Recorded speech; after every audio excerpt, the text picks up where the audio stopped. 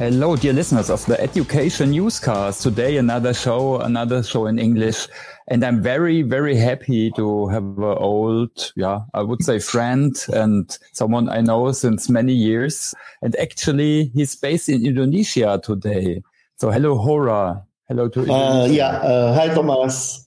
Hi. Hello, everybody. Great that you take the time. Hi. And today we also have Christoph, our co-pod host. Hi, Christoph to Hamburg. Hi, Thomas. Hi, Hora. Great to have you. Hello. Hi, Christoph. Hi, Thomas. So, I think today we want to talk about digital learning, especially from an Asian point of view. We also want to look at intercultural communication and learning. So Hora is, amongst others, a real expert on that.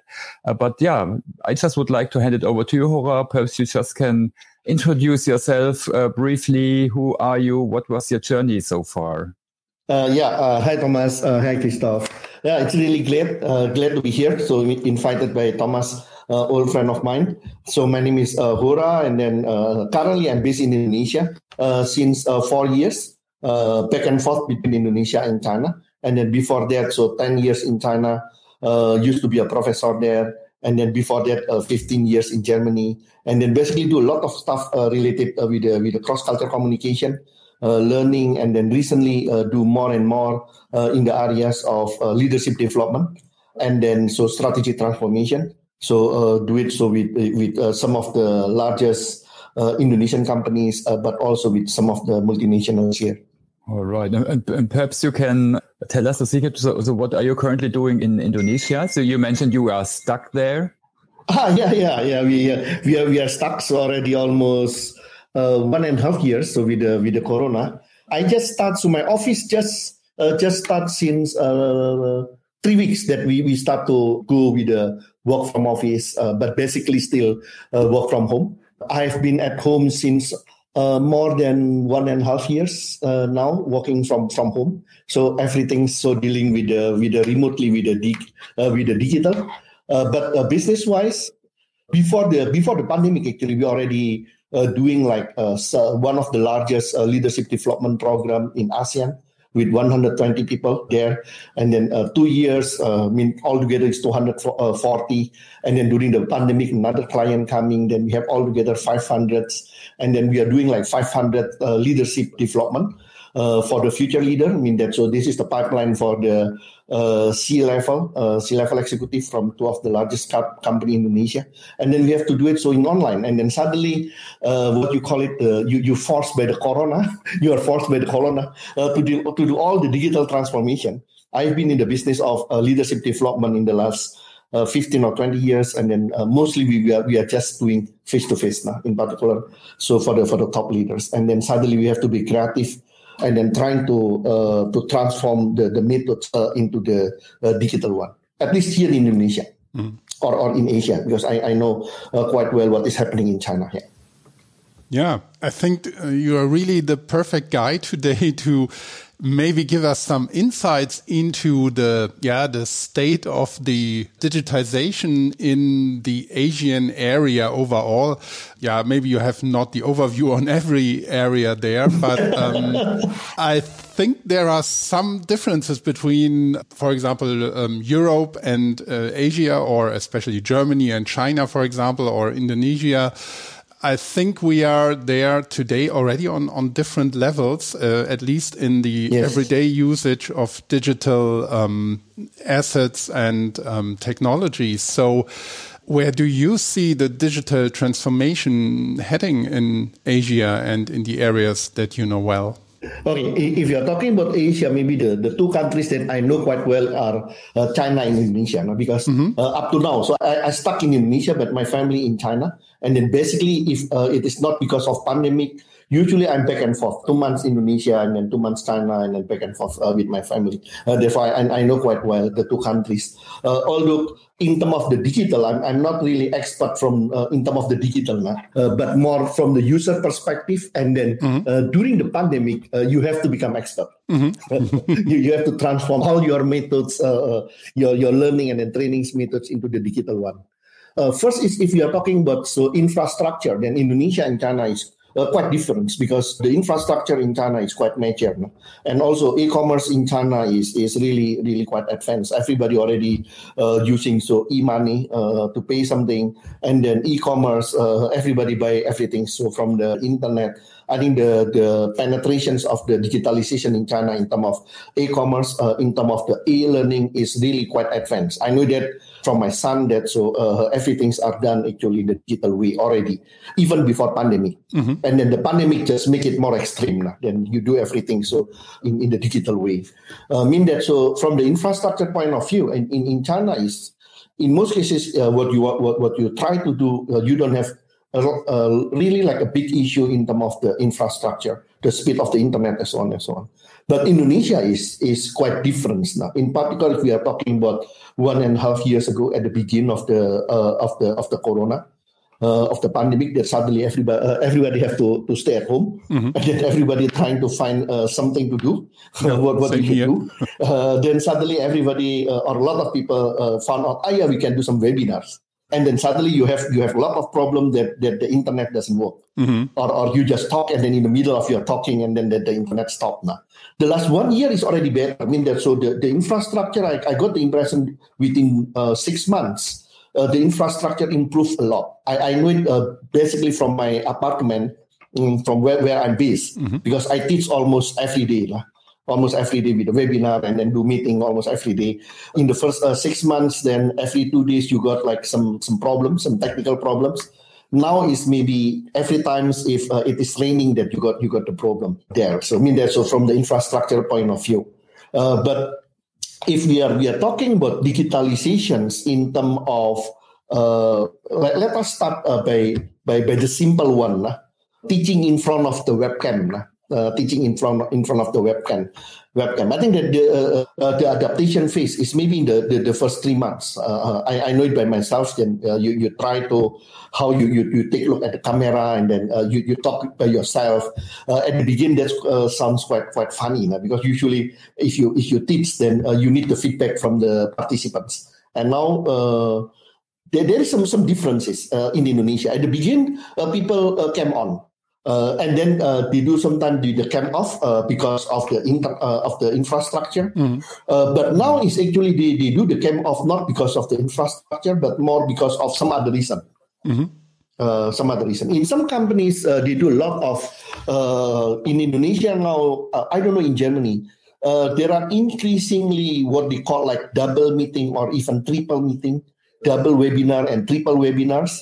That makes that people cam off now. Or basically you do something else and then mm-hmm. people came off. So that you are basically in 3 meetings at the same time, or a lot. That's happening in Indonesia. 3 meetings at the same time, but I don't think that people really can follow what is happening. but that becoming like something that now is everybody complaining about that. Mm-hmm. At the beginning, you don't really realize. The whole changing. At the beginning, you are fighting with the infrastructure, and then people can on and off because of the infrastructure. But after 6 months, I think that now people start to have because with this kind of Zoom, if you are talking at work, not in terms of the learning, but in terms of doing the get the jobs done. Now, if people have the tendency to invite everybody that they believe that he or she may have something to do with that. Even more extreme than with the face-to-face, because the assumption is quite easy to jump in and jump out from that. Mm-hmm. And that makes that you suddenly you got a lot more invitation for the meeting.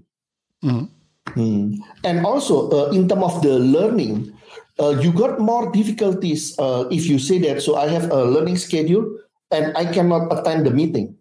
Often people cannot accept that, or the boss really cannot accept that. Yeah, thank you, Hoa. And focusing the learning and education topic, do you see differences or different focuses there in Indonesia and China compared with Europe? Okay, if I'm trying to compare, let me compare first between Indonesia and China. I think the learner. I would say that the Chinese learner, as well as maybe the German learner, they are more disciplined. And then they use with a kind of a boring teacher. Because I know that, so I used to study in Germany. I teach in China. The German and then the Chinese professors are usually relatively boring comparing with the American or Indonesian trainer or professors. And then the learner are used to with this kind of boring style. They can self-discipline. They are still pay attention to. For the German, may be quite important if they are interested in. Then it's not really important if the trainer or the teacher are entertainer or not. If the topics, the content is good, then the teaching style can be quite boring, and then people still listening. In China is also, but Indonesia not. Most of the teacher in Indonesia or docent or the lecturer at the university or trainer, usually one of the skill that they have mastered is how to do like something entertaining. Something quite fun that people can pay attention to. But then, so with the Zoom, for example, it's more challenging to do it more fun because you have only like your voice. Sometimes the picture is not really clear, and so on, and then you got the problem on that. And then also that not everybody can change to the technology quite fast. Using the Zoom, talking to yourself, and then doesn't really get the feedback because a lot of people came off. Then you don't know the feedback. You need time to learn to get that, and that's one of the challenges: how to make your learner pay attention to you. Yeah. So with the limitation that you have, and then the fact that the learner actually are not highly disciplined, like in Germany, like in China. The learner use with a lot of a lot of things that make them that can attract them. And then the other one is because, to my opinion now, is a lot of the learner then trying to use the kind of the excuse that we got some difficulty with the infrastructure, and then therefore I do the came off. If they do the came off, I'm sure with 70 or 80% of the possibility they are not there, and then maybe they are not really listening.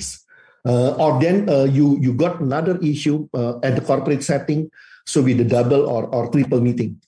In our leadership trainings, because this is really quite important, because this is like succession planning, and then a kind of overdue succession planning.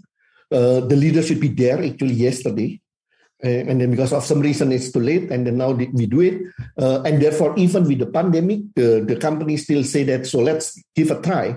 But we have to make sure that the leader really, after go through these leadership trainings, we can see some change, because there is some transformations needs to be done. One of the we do like several things in order to implement our concept, because our concept last year, 2022, with a similar approach. So we won the EFMD Global Award. Oh, cool. I think in Europe, you know, the EFMD for the top leadership development. We got the goal. The goal is like the best one. I mean, from the concept in terms of delivery in face to face, we designed like a very excellent concept. Now the challenge is how to do it. So with in the online one, what we try to avoid is what you call like a talking PowerPoint. And then I just remember actually most of the style now, if we teach in with the Zoom, this is just like, I think Thomas at the time told me about learning 1.0. I mean, like PowerPoint and then the Chinese professor talking there, and then you have to listen to them. Now most of the webinar is like that one. You have a talking PowerPoint, and then with the virtual background, and then the face was not very clear, and then you got difficulties with the interaction. That's just learning 1.0. That just remind me the time as Thomas visit me in China. Most of my colleagues, the teaching style is like that one. Then I said, no, it cannot. It must be like more interactive. Like actually, we are already in the learning 4.0, or even some people say like 5.0, and then we should not come back to the learning 1.0. But we need to you need to got like really the approval from the top leaders. We got the approval like from the personal Vorstand. That everybody have to use to do the cam on.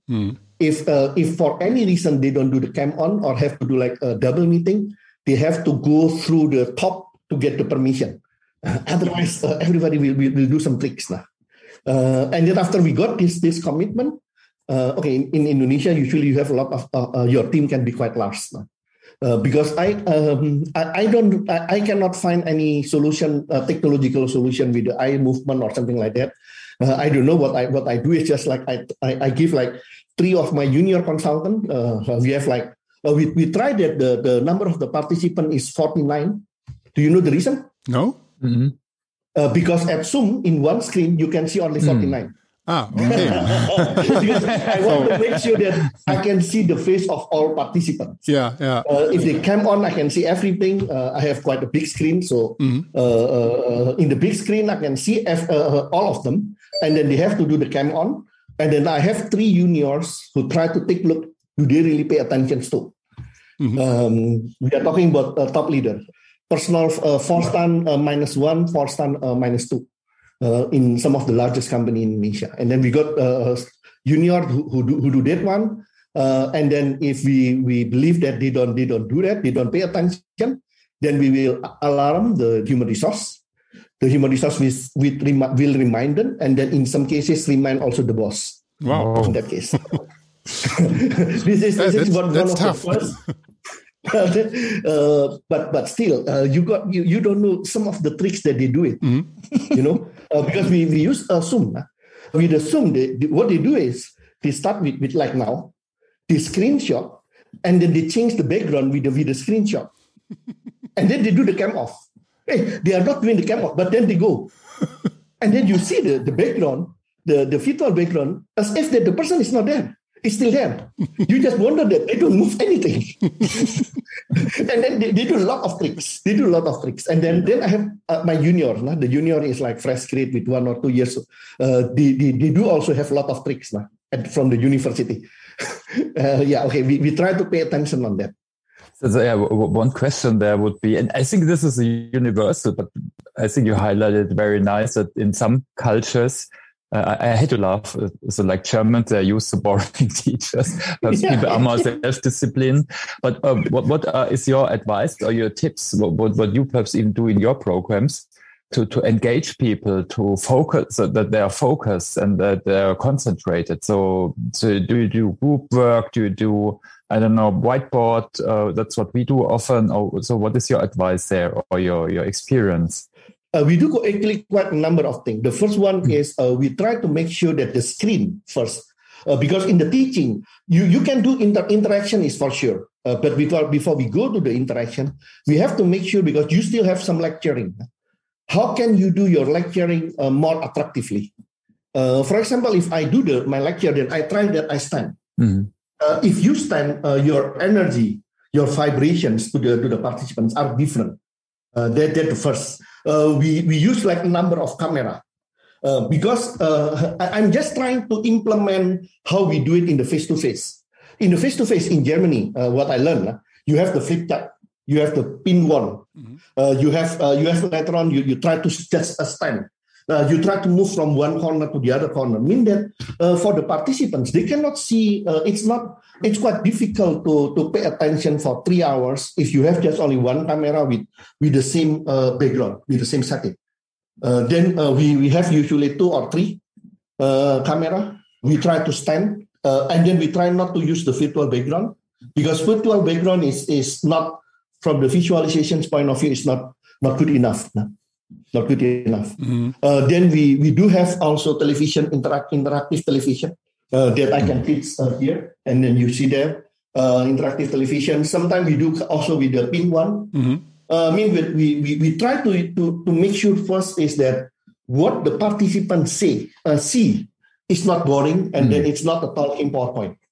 That's the first one that we try to do.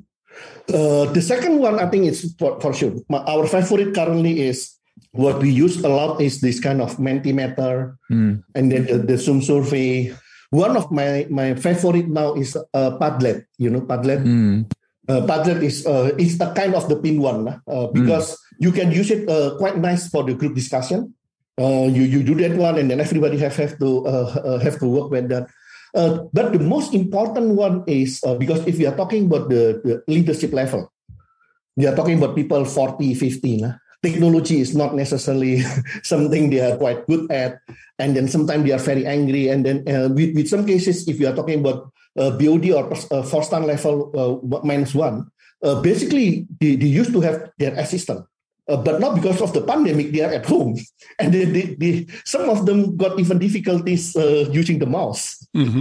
You can say like that, because usually, in particular in Indonesia, with the hierarchical, you have 3 or 4 assistants who do that. And now you're stuck at home.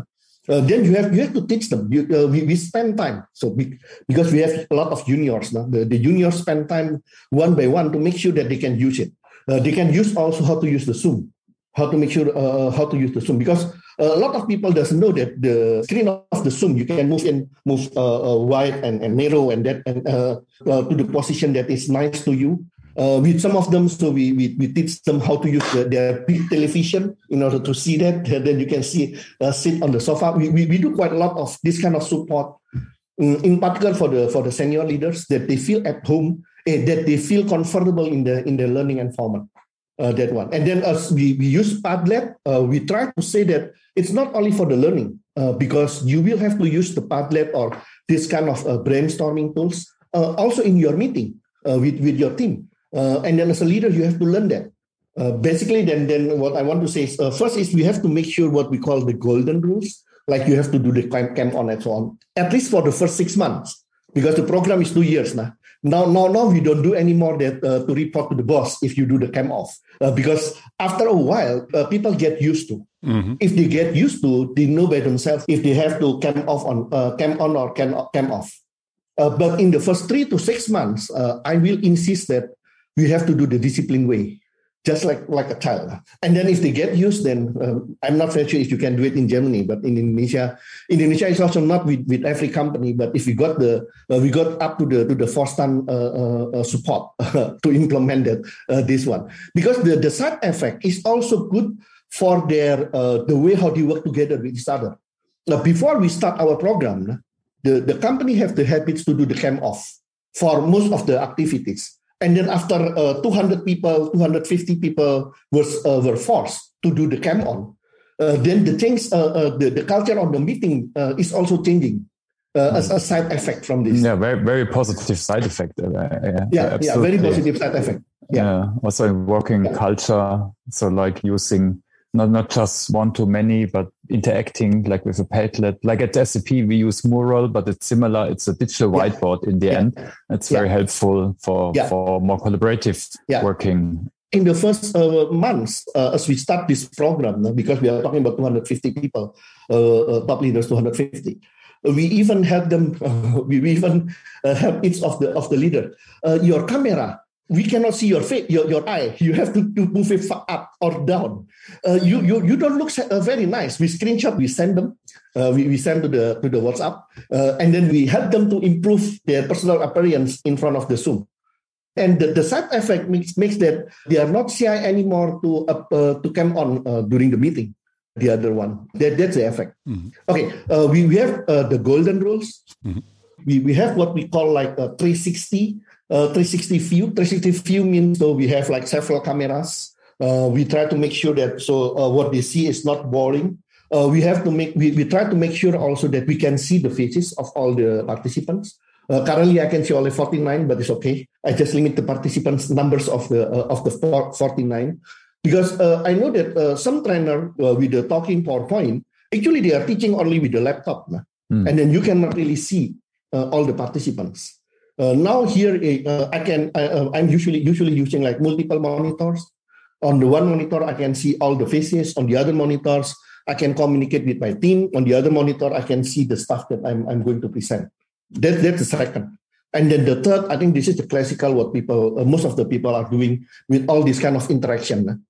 With all of these kind of interactions with the Padlet and then with the Mentimeter and then some other stuff.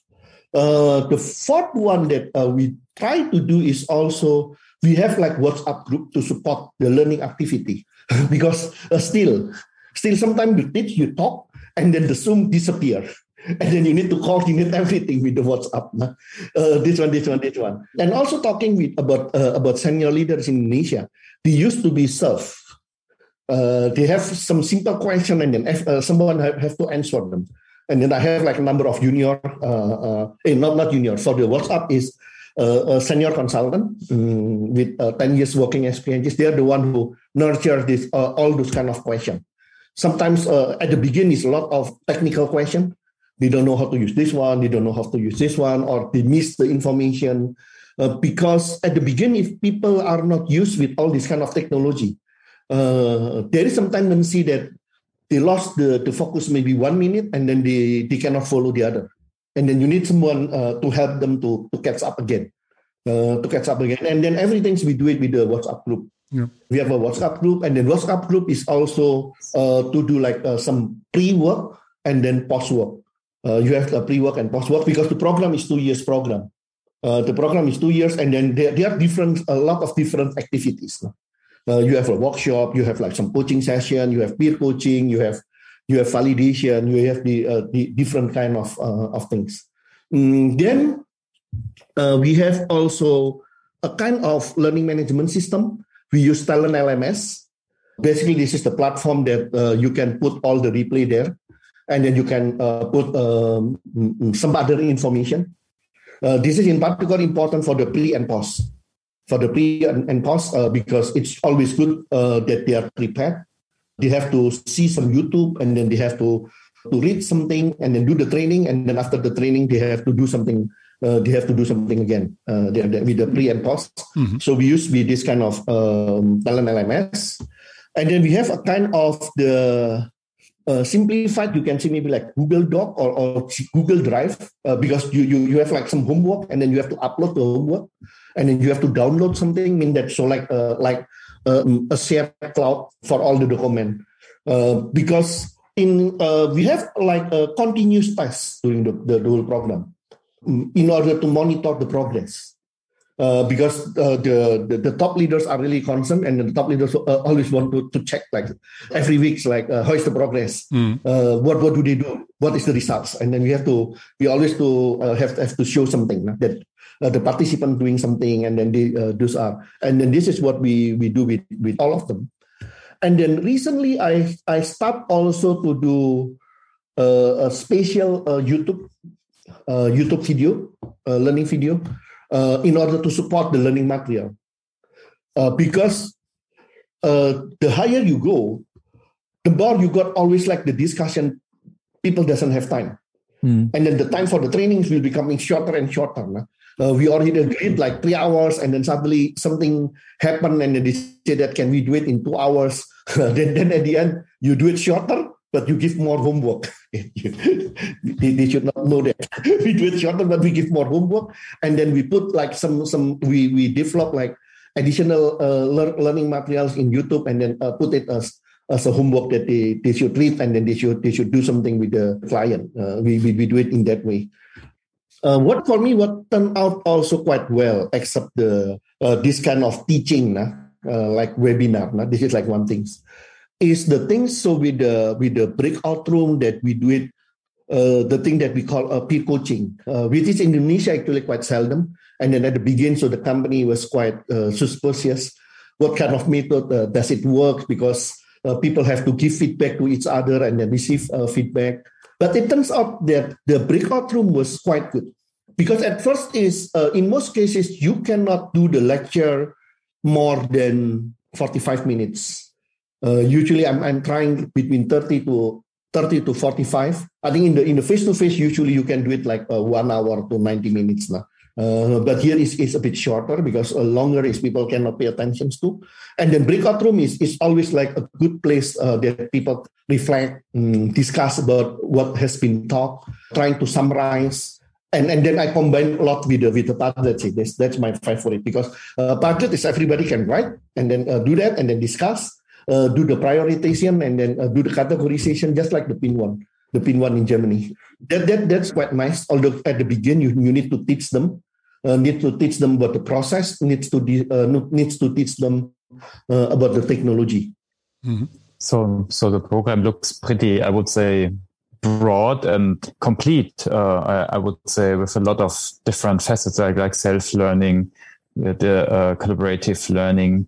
So one thing, if that's okay, if I can jump to that, we discussed it a little bit, but I know you also have a lot of experience around intercultural learning, yes. Hora. So perhaps you can share a little bit of insights, perhaps even what your insights more from academia is or was. I know you teach at the Zhang University in China. And also perhaps then at the second, we can look what tips are, let's say, especially, for example, very practically, if you set up international programs, because people learn different. Often it's not reflected, but people just learn different. You just said maybe this first examples, for example. So could you look at that a little bit? This would be great. Okay, in terms of the intercultural, maybe this is more like interesting was in particular my experiences before the pandemic. Because in our program, so we work together also with some of the international top business school with some Western professor coming to Indonesia to teach there.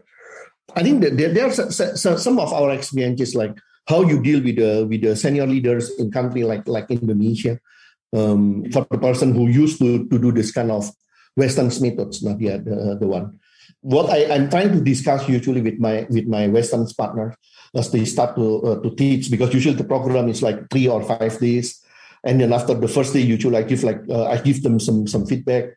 In some cases, we do also like some interventions. The classical one we are talking about like a case study methods that's quite classical in the business school. In terms of this kind of case study methods. In Indonesia, if you are dealing with the in-house trainings, and then most of them are senior leaders, often they are not really well prepared for the case study. That at the end, the case study for me is the learning impact is quite low if the participants are not really well prepared. Well prepared in the sense of really read the 20 pages. I think in Germany, usually people, or my experience is not everybody, but a lot of people not only reading, maybe you search also some information in the internet in order to be well prepared and then really make the best use of the case study. In our case, that at the end, so I suggest to my Western partner that I will do like a pre-class. In the pre-class, basically what I'm doing is like my partner doesn't need to come. I come there, all the participants for 1 hour, and then what they should do is basically, they should read the cases. I'm there, they read the cases. And then I tell them also to check on the internet and then get like some small discussion to ensure that the cases are well prepared, like what most of my experiences with the German participants usually prepared. Although in Germany, sometimes you got also like 10% of the participants are not really well prepared, but 50% of them are well prepared. In Indonesia, it's like the other way around. And then the other one is also I'm trying to tell them that, or to encourage them to be more tough in encouraging the discussions between them, because we used to be quite friendly to each other, and then at the end the discussion is not deep enough. Although usually for the Westerns, if you come to a new country, your approach is like to either at the end because you believe this is another culture, then just let it, and then the learning impact is not really there, or you just do it like in the West. Then everybody is also angry. everybody angry. How to do it in the middle? That's sometimes one of the challenges. Yeah. Because we did it then. So after my discussions, my friend, the Western professor, trying to do like a very tough approach. And then the participants raised the hand. Some of the leaders say that, Professor, you are insulting our company.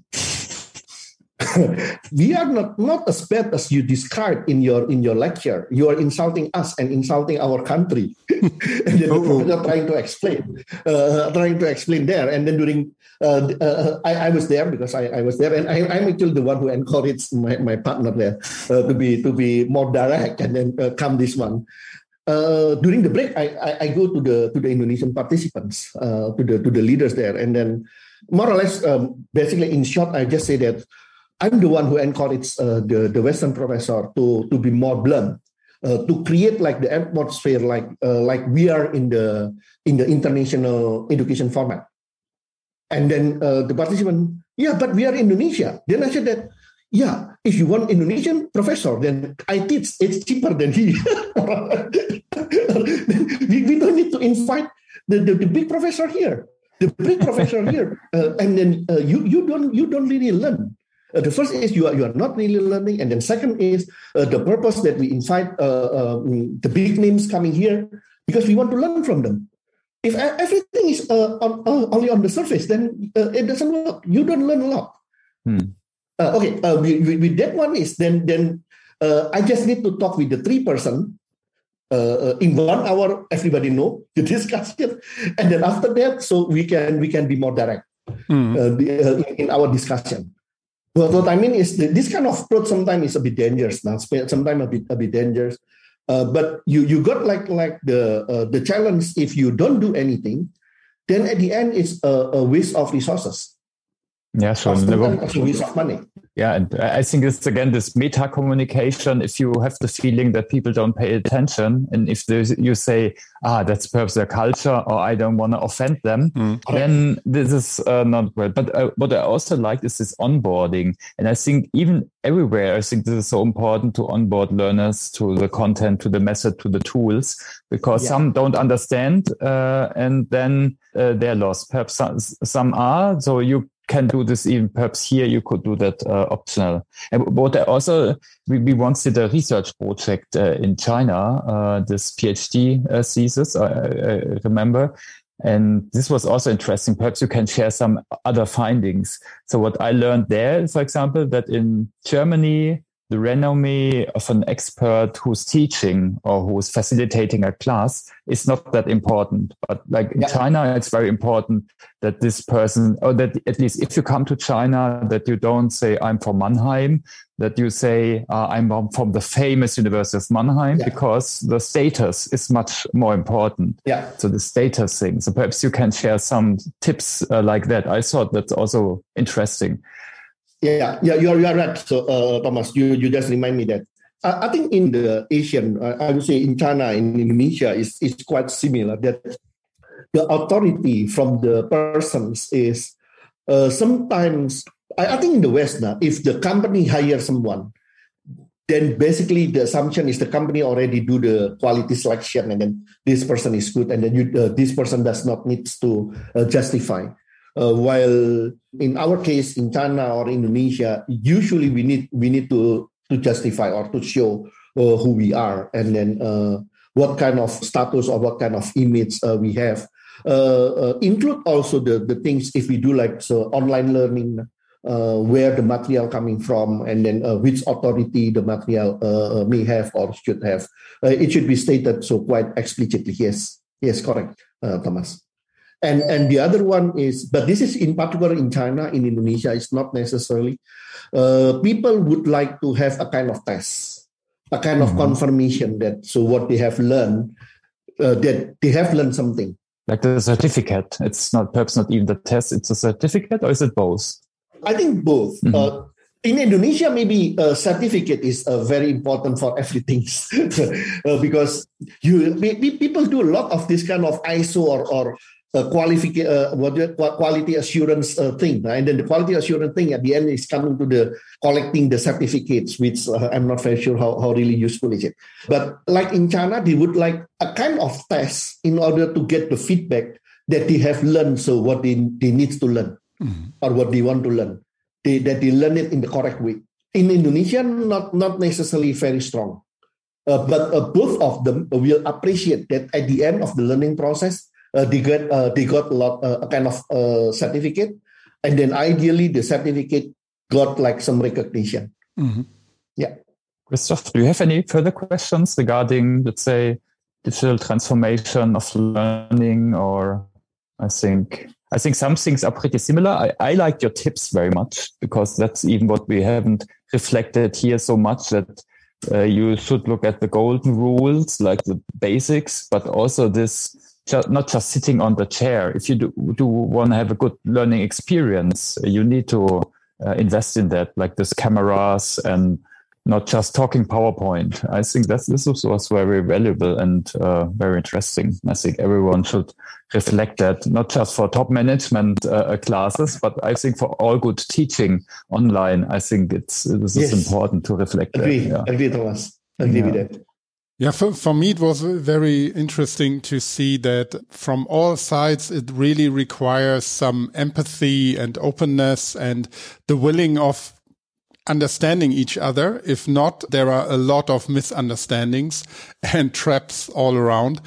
For me, that's really interesting. But maybe one additional small point concerning the digital learning experience that you offer. How is overall your experience with the adoption or willingness from the mental point of view to use such digital tools as you outlined them for collaboration, for communication? Are people really eager to go this digital path as well, or are they maybe a little hesitant that they say, I really would prefer to be in person on site, and for me digital is not the right approach? Okay. Do you also make such experiences there, or do you see differences between, for example, China, Indonesia and Europe? Okay, that's a very important question, Christoph. Thank you for the question. Because our program is already running almost nearly 1 year, then we can see like some of the results. And then because we do like some tests, the next one is maybe 3 things that we can see. First is we do some tests for, you can see maybe like some knowledge tests, what they have learned. Because the program, we have it also face-to-face before the pandemic. Mm-hmm. And then we can say that the results of the test is comparable. It's not that using the online methods that the results is worse than with the face-to-face. I think that's first is for me is quite a good news because sometimes we don't know now what we are doing. And then the most important one is the fact that we measure the knowledge or the learning progress, and then the learning progress is the same or more or less the same. That's one. Mm-hmm. And then second is also using our methods. Usually in other cases, what I often hear is you got a lot of from the feedback if a participant gives the feedback. Now, usually maybe 30% of the feedback will say like, so we wish that next time it will be face-to-face. That's the common program that I saw. But in our program, we have 0 people who give this kind of statement. Wow. And then we have like 10% of the statement who say that we were surprised that online methods can be more effective than the face-to-face. 10%. I mean, if we got like 30 feedback, maybe we got like 3 or 4. Mm-hmm. And then 0 that say that, so this one. It is quite nice because then we show that this is like another way to learn. And then the nice one is also that after 1 year of the progress, in just last week, we got another discussion about how is the learning progress, how do you learn. A number of the participants say that now they enjoy learning online. Learning online mean because 1 year ago, they cannot imagine before the pandemic. And now because you have a more offer, people start to enjoy like, now I don't need to travel. Now I can learn at home. And then usually also they already organize nice environment for their learning. Sitting on the sofa and watching there, and then from time to time typing, say something there. And then you can manage your time. Not everybody say that. And it is also not that they would like to have like 100% online. But they start now to enjoy. Now I can manage my learning progress much more effectively. And then I can, I know which program I need to go face-to-face or which program I need to go online after 1 year. Oh, right. I think that's great feedback for the program, and a lot of side effects. What you said earlier, than the actual content on the learning objectives. So I would like to ask you some questions about you personally, how you learn and how you keep up to date. So before coming to that, so anything else you want to share about, let's say, learning in Asia or intercultural stuff? Or I think we touched a lot of topics. Anything I forgot to ask? No, it's okay, Thomas. I think because of the time, maybe we can just go to what I'm doing now. Right. Yeah, basically, I'm experimenting a lot as a learner, also not only as a teacher or as a trainer, but also as a learner. The first one is because all this kind of learning with using technology and so on is is quite new for me, and then I need to check on the YouTube how to do the camera, how to do the mic, and remember after our discussion, Thomas, because you are already the expert on this kind of things. Need to pay attention on this. The main part is maybe YouTube. Before the pandemic, I saw YouTube is just only for entertainment, and actually I never saw it. I never see YouTube. Mostly it's maybe if yes, then Netflix. But during the last 1.5 years during this pandemic, I found that the quality of the learning materials at YouTube, even for leadership development or my subject, expert who submit their material at YouTube, I think the last 2 years increased a lot, changed a lot.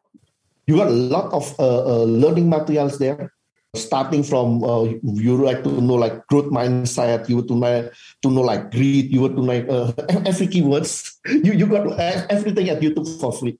Sorry? Do you have some top 1 or 2, let's say, recommendations from YouTube? What you found really, really helpful, or was it just on demand? And I think there is one that my favorite is a Swedish investor. There's like one YouTube that try to summarize a very important books on finance, and then you can within 20 minutes in a very fun way you got like the summary of the books that you want to read. So what's the name again? Sorry. Swedish investor. Okay. We can put it in the show notes. That is like one of my favorite. The other one is I observe actually a lot of the Indonesian market, Thomas, because this is a kind of my competitor. I'd like to understand from them. There are number of them, so that I'm trying to take a look. I mean that YouTube is one thing that I learned a lot, and also that shortly before pandemic, I started to interested in feng shui. I'm not sure if you know that this is the Chinese way of buying a house. You need to take a look like south or north, this kind of a bit like mystical things. This is something that I learned from him, but this is I like a lot. And I found like one masters or one training institute, they do it in terms of the technology based learning, very advanced. And I'm learning that not only that I'm learning the stuff, but also I learned a lot about the way how he teaches using the technology, because you cannot. He is based in Malaysia. Usually I go to Malaysia 2 or 3 times a year, but now everything is here. And then you learn as a learner. Then you try to reflect yourself. Ahura, more than 30 minutes I cannot listen to him. 30 minutes. This kind of methods I like that. The graphic must be like this one. Mean that so I learned several stuff, and then I learned through the joining some webinars. Also with I send my managers to join like some of the top business school in the US, trying to understand how they do that. We monitor also some of the in Germany also. So we pay also like joining like numbers of online all those kind of online globally, and then trying to understand how they do it, and then what we can adapt so in Indonesia, and then how we can improve ourselves. I'm experimenting with Thomas. I even moved to a new apartment because of this. Okay. Wow. Because before the I have a house in China. I have a house in Bandung, but in Jakarta it's actually just only small apartment. And then I moved to a bigger one in order to experiment with all this kind of teaching and learning. Wow. How is the learning environment? How is the teaching environment? Basically, 70% of my apartment space are for this experiment. Yeah, I see a lot of monitors in the background. You are trying to do that. That's Thomas. Because now my family is in China 1.5 years. I'm alone every day here. What should I do? Then you buy all this kind of stuff and then experimenting. Yeah. And that's a new hobby. What is your narrative? So narratives like your personal motto around learning and transformation. So what is your personal narrative? I think for me, my personal narrative is that this pandemic really changed a lot. The way of we work, the way of we live. But in particular, in terms of the learning, because this is our subject now, and this is basically also my work.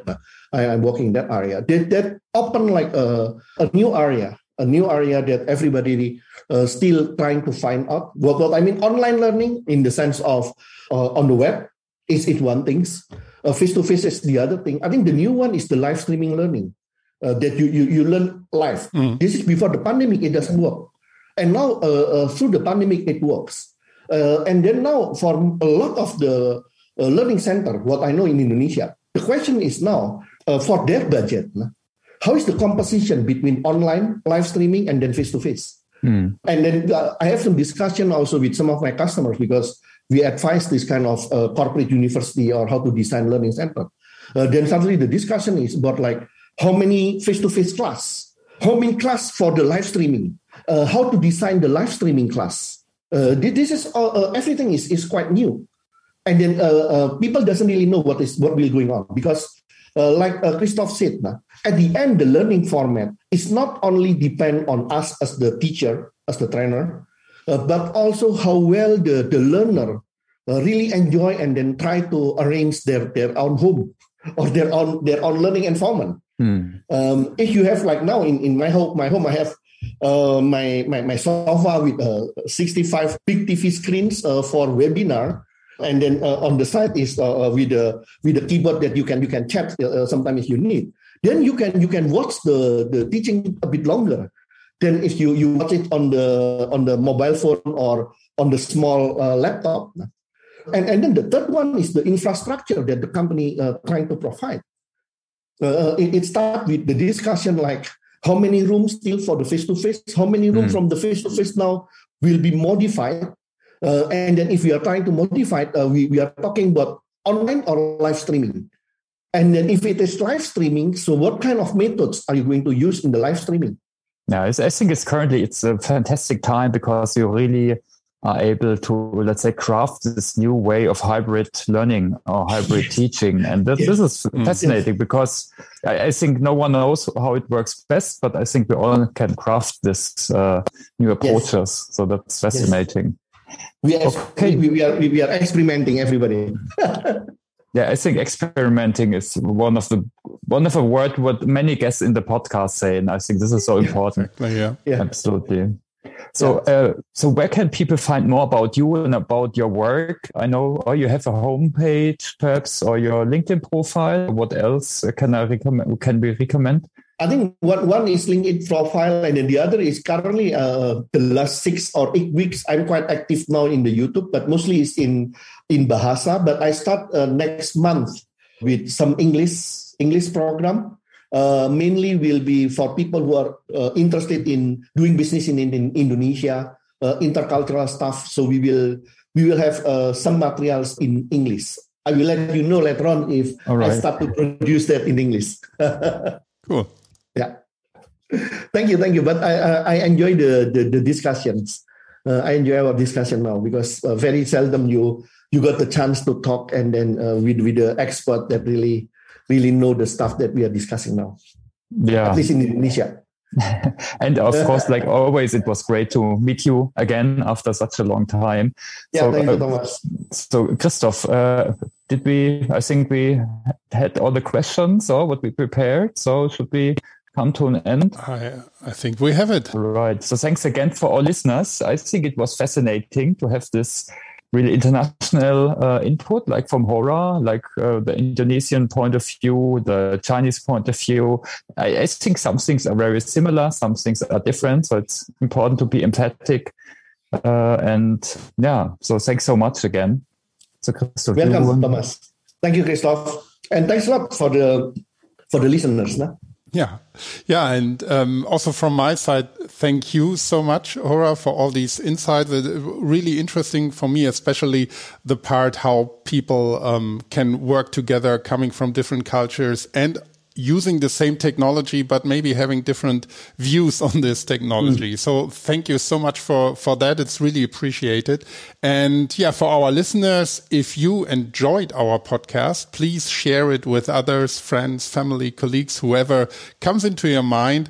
And you find us on open.sap.com/podcasts. And of course, with many other SAP podcasts there.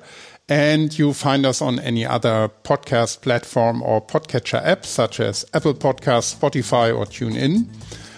Hora, thanks again for being with us today. And everyone have a good time and take care until next time. And bye for now. Thank you. Bye.